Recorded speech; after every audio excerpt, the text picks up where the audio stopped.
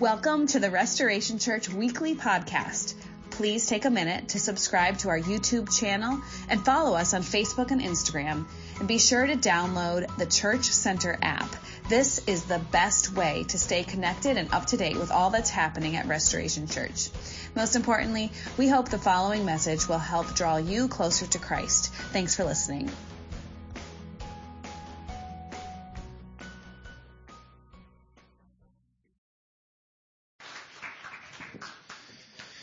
Hey, like family dedications, like communion every single time we take communion, like a wedding ceremony.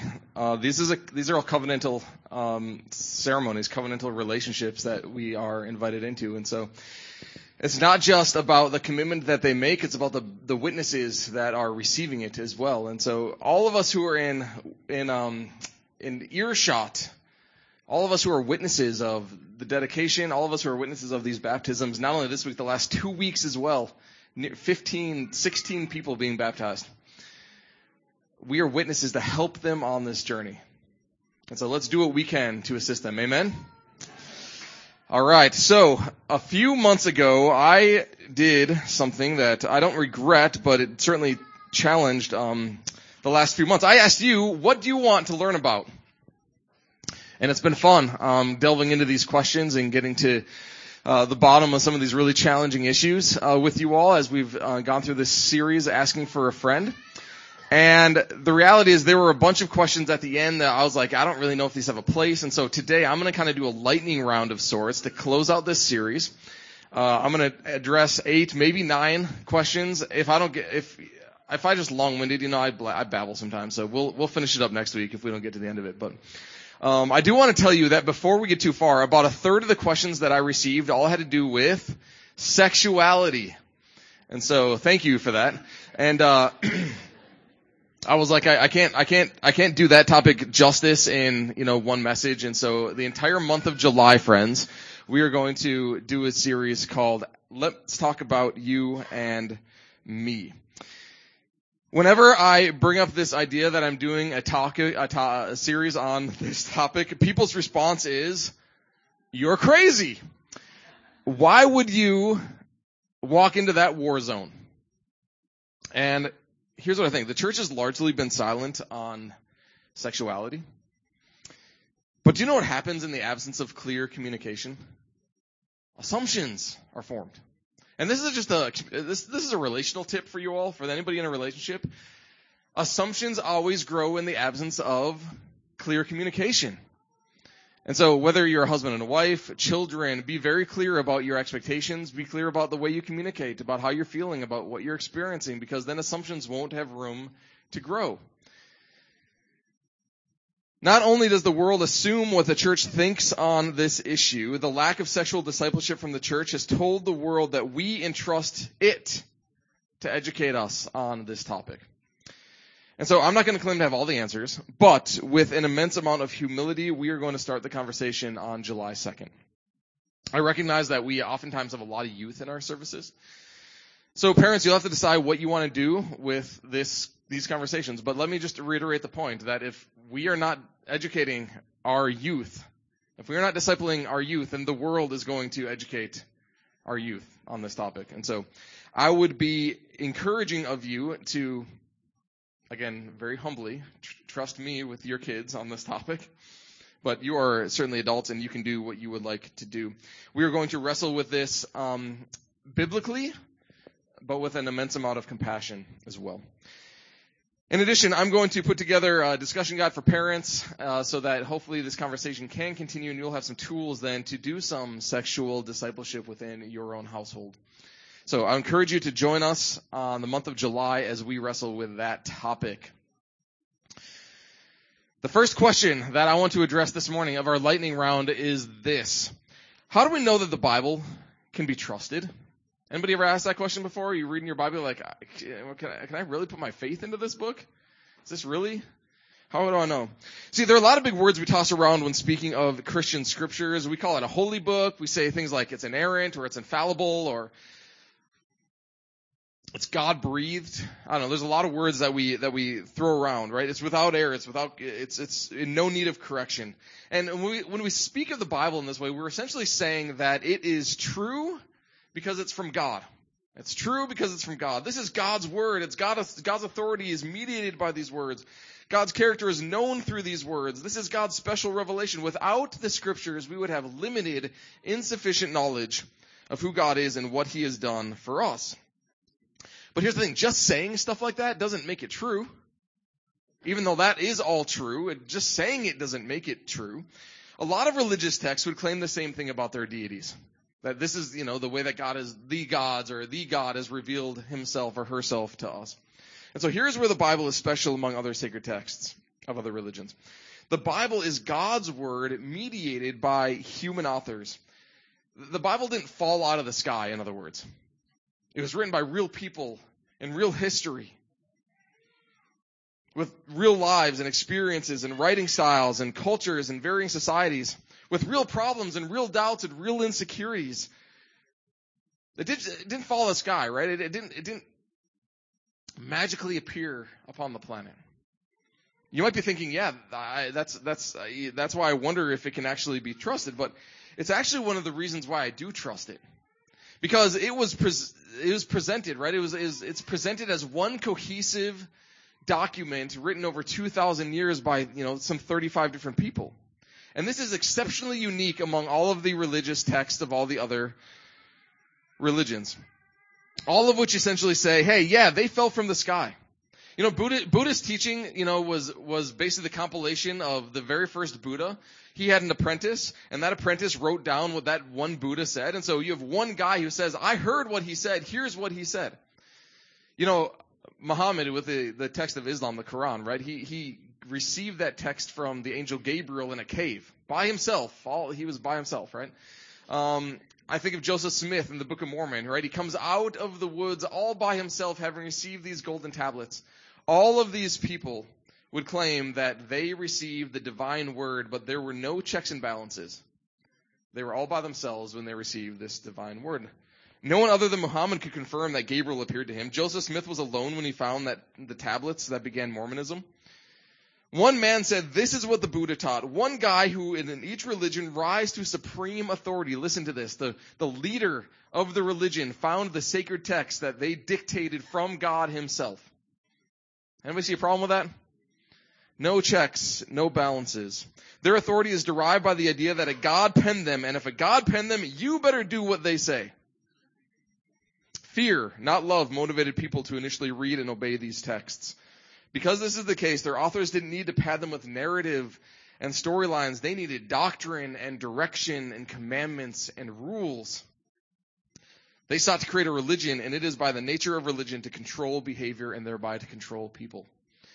So although it's true that these texts do contain stories, their point is not to tell a story. Their point is to give direction and instruction on behavior. And although it's true that the Bible does provide direction and instruction on behavior, the Bible is primarily about God, his movement, not dictating ours. The Bible is primarily about God and what he's done, not about us and what we should do. The Bible is primarily a story we're invited into, not a list of rules that we are commanded to follow. The Bible is news. It's telling us something that happened. And without this something that happened in real history, the Bible never would have come into existence because nobody would have cared and no one would have bothered to have written it. The writings of the Bible, they don't promote control. They promote surrender. The fundamental teaching of the Bible is nonsense to the world. As one of the New Testament writers, Paul, wrote, it's foolishness to the Jews and it's weakness to the Romans. No one seeking to gain control or to create a religion would have ever written or advocated for the Bible. Its climax is weakness and death and shame and humility. You see, Jesus may be the God that we need, but he is not the God that religious teachers want. The way of Jesus does not advocate for power or wealth or control. Jesus advocates for sacrifice and surrender and love. And this is why when the leaders of the Christian movement gained control and wealth and power, this is like the 100-year history of the church, they intentionally kept the Bible detached from the commoner.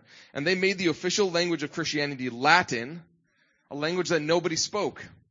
This is why in the 15th century, William Tyndale, right, he's a scholar and he wants to make the Bible accessible to the commoners. And so he does. He translates the Bible into a language that the common people can read for themselves. Do you know what they did to him? They strangled him. This is the church leaders strangled him, dragged him to a stake, and burned him. Because we don't want the Bible accessible to the commoner. Because what happens when you get to understand what the Bible says for yourself? What happens to me? I lose control of you. And so the Bible does not promote control. The Bible does not do for religious people what religious people want the Bible to do for them. If the Bible weren't true, and if it didn't realign hearts and households and communities to God's authentic design for the world, it never would have survived. People would have abandoned it because it does not do for religious teachers what a religious text is supposed to do. It doesn't benefit people other than to save them and to realign their purpose to God's preordained, created purpose for people. But how many of us praise God that that is enough? And so I believe the word is true because I've experienced the word to do what the word says it's supposed to do. Change me. Anybody else experience that? So the next question is then, how do we know God is triune, and what does that even mean? Well, within that trusted text, God is spoken of as three persons in one being. Father, Son, and Holy Spirit.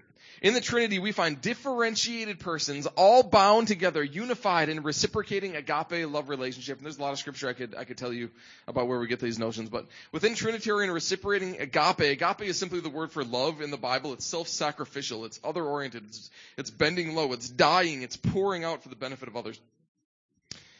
The nature of agape is so radical that it actually defines the unifying essence of the triune God. Agape love, by its very nature, it must exist in community because it draws its participants together in unity when it is in reciprocity. And reciprocity just means back and forth. So what you see in the Trinity is the Father pouring himself out for the benefit of the Son and the Holy Spirit, and the Son pouring himself out for the benefit of the Father and the Holy Spirit, and the Holy Spirit pouring himself out for the benefit of the Father and the Son, right? There's reciprocity, back and forth, this beautiful motion, this movement, this dance is taking place within the Godhead of love, this bending, of pouring out, of giving. But here's the thing, we need to be careful to not mitigate God's three-person nature for the sake of the unifying agape love. God's three-person nature, represented as Father, Son, and Holy Spirit, is necessary from one another. It is the distinctive otherness that keeps the unifying agape essence from collapsing into modalism, and that's a fancy theological term that simply means that God presents himself in three different ways. Oftentimes we think, well, God is just presenting himself throughout history in three different ways. He was the Father in the Old Testament, he was the Son in the New Testament, now he's the Holy Spirit. That's modalism. That's a heresy. We don't believe that here. We could equally err on the side and strip God of his unifying agape nature and end up with three entirely distinct demigods. So without the unifying agape nature of God, we would be worshiping three distinct gods and thus promoting polytheism. That's also a heresy. We don't believe that here as well. If the unifying God is lost, we end up with tritheism. If the differentiation of the Father, Son, and Holy Spirit is lost, we end up with modalism. Both are heretical within Christian Orthodox. So the Christian understanding of the triune God is three different persons bound together in the one unifying essence of agape love. I could spend a whole trimester talking about the Trinity, but you got 1 minute on it, so I apologize. Out of this love, God overflowed, which brings us to our next question. Can a Christian believe in evolution? Sure, is my answer. Okay, on to the next question. A few quick things about the creation text. It was written in, anybody know the language it was written in? Hebrew. It wasn't written in English. That's a really important part of this conversation, okay? It means that we need to understand what the Hebrew words mean, not our assumptions about what the English words mean. For example, the word bara, which we translate create, doesn't mean to bring something out of nothing. Oftentimes when we think of the creation text, aren't we thinking of God pulling something together that previously didn't exist out of nothing? That's not what bara means. It means to assign roles and functions to physical properties that didn't yet have roles and functions. We see this also with the words tohu and bohu. They don't mean formless and empty in Genesis 1, as if nothing existed and God is creating something, bringing it into being. They mean unproductive and chaotic. And so my contention is that Genesis 1 is not describing how the material world came into being. I know that's controversial. I don't think that Genesis 1 is telling us how the material world came into being. It's describing how God takes the chaotic condition of an already established world and brings it to the point of peace for his purpose. How long did this take? I have no idea. When did it happen? I have no idea, and I don't think the Bible is interested in answering those questions either. If this is true, the questions our scientific world are asking about the beginning of a material world are not the questions the Bible is interested in answering. The only absolute answer the Bible gives about the beginning of a material world is that God did it. I suggest that it does not tell us how or when. In my understanding, the point of Genesis 1 is twofold. First, it is an anthem of hope. It is a testimony of the darkness distilling God that is with and for his people, who only ever knew oppression from the Egyptian gods and the horror of slavery. And so this is written to a people who are in slavery, and so God is bringing an anthem of hope to this people of slavery. It was written for the Hebrew slaves as a foundation for trusting in God as their Redeemer. That's what the creation story is actually all about, in my understanding. Second, this is a temple text. The creation story is about God dwelling in his temple, which is the whole earth in the story of creation. Which brings me to my next question. How did human lineage happen if there were no daughters to Adam and Eve? Y'all are funny people. They're asking these funny questions. And if there were, did that mean that their sons slept with their sisters? There's a few ways you can answer this, okay? One would be that answering this question isn't in the interest of the author.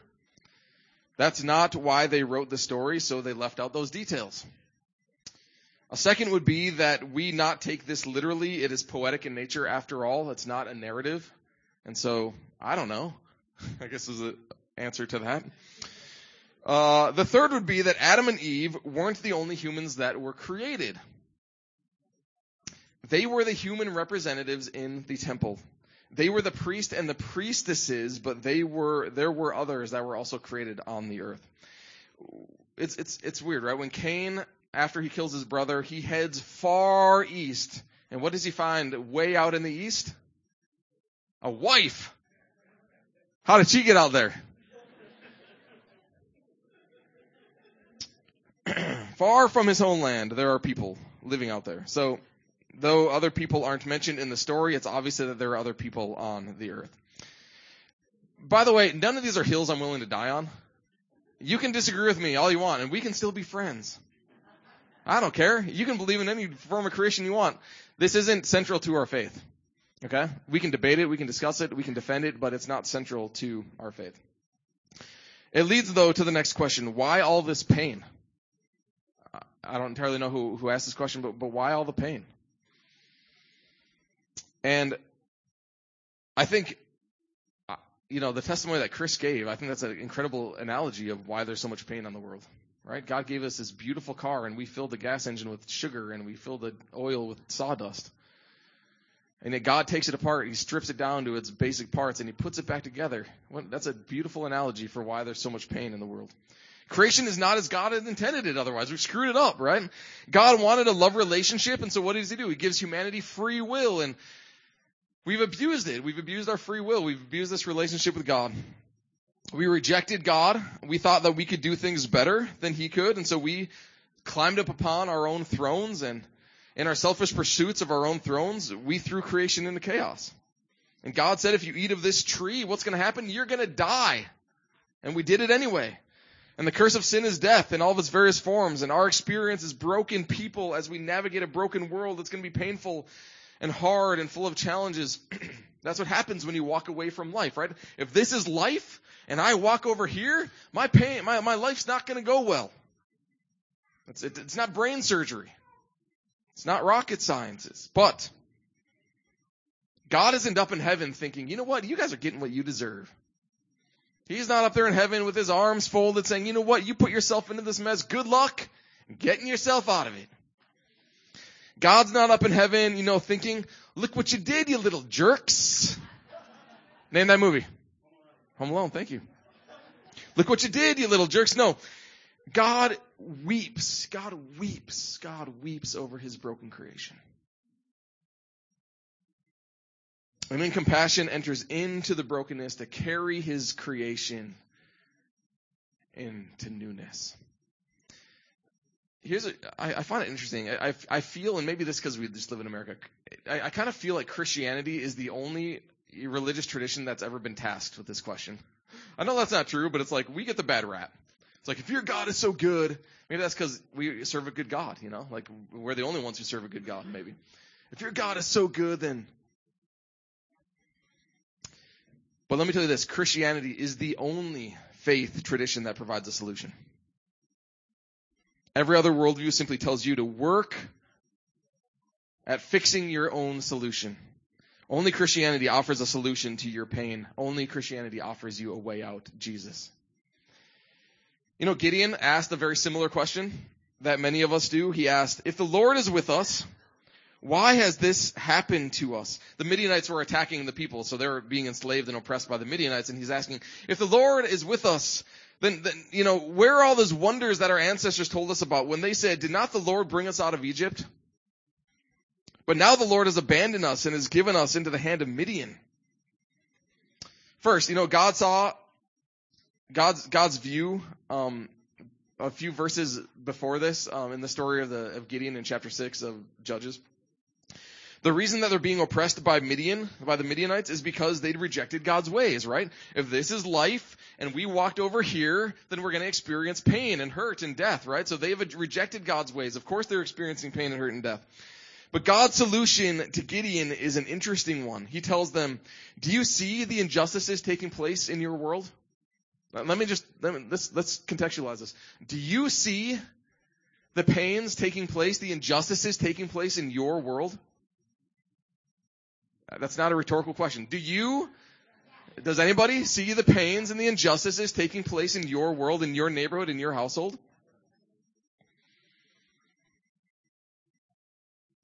Empowered by God's Spirit, and this Spirit, Paul said, is the very first example of the new creation that God is bringing.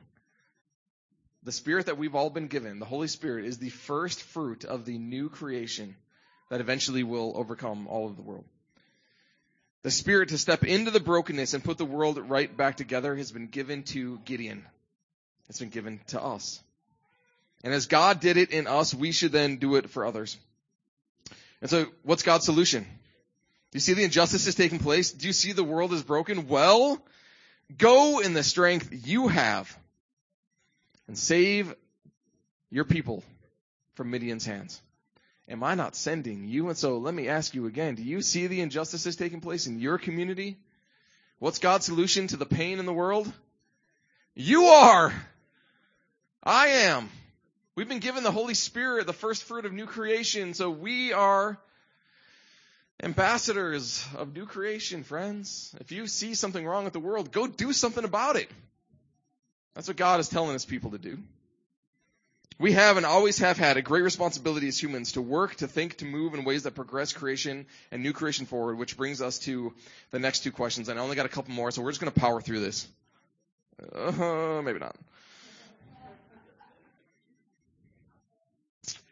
All right. Does AI technology pose a threat to humanity?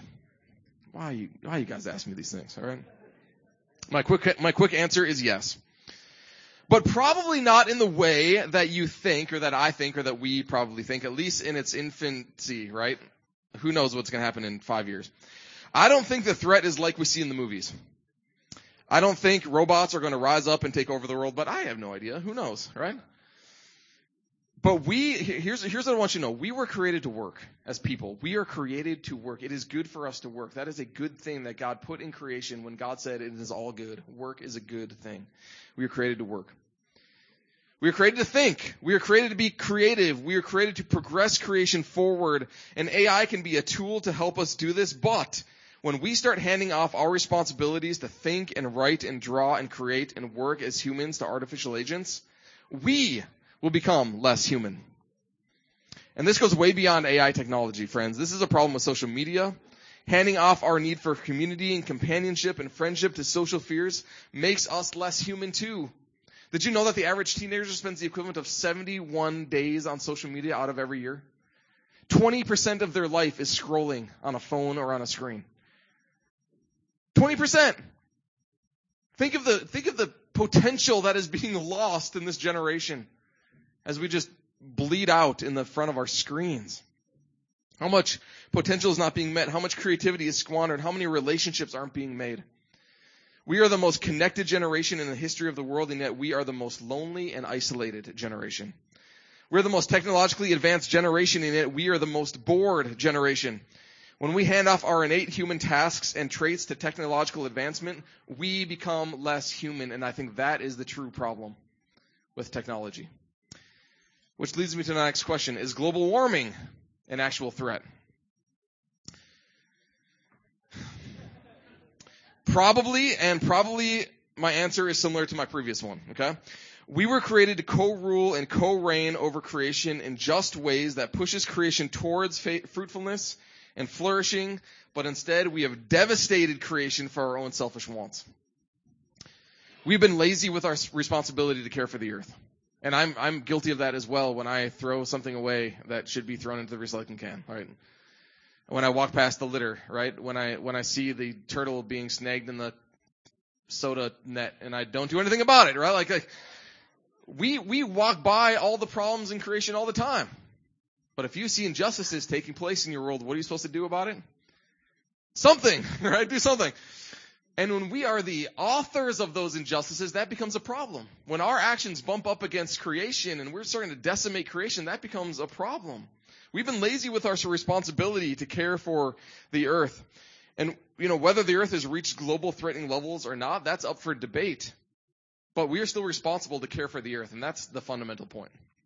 Okay, so we know we serve, gracious, I can't, it's 11:11. Guys, I gotta get you out of here. It is Father's Day. I'm going to the beach. I got 2 more questions to answer, which I will do next week. As we also have a business meeting, and friends, you do not want to miss. I know business meetings, but my friends, we are also going to update you on all of our capital projects, and there is a lot happening in all of our capital projects, so you do not want to miss next week. Thanks for asking the questions, friends. Continue to be curious. Continue to ask them, and God bless you all. Happy Father's Day. See you later.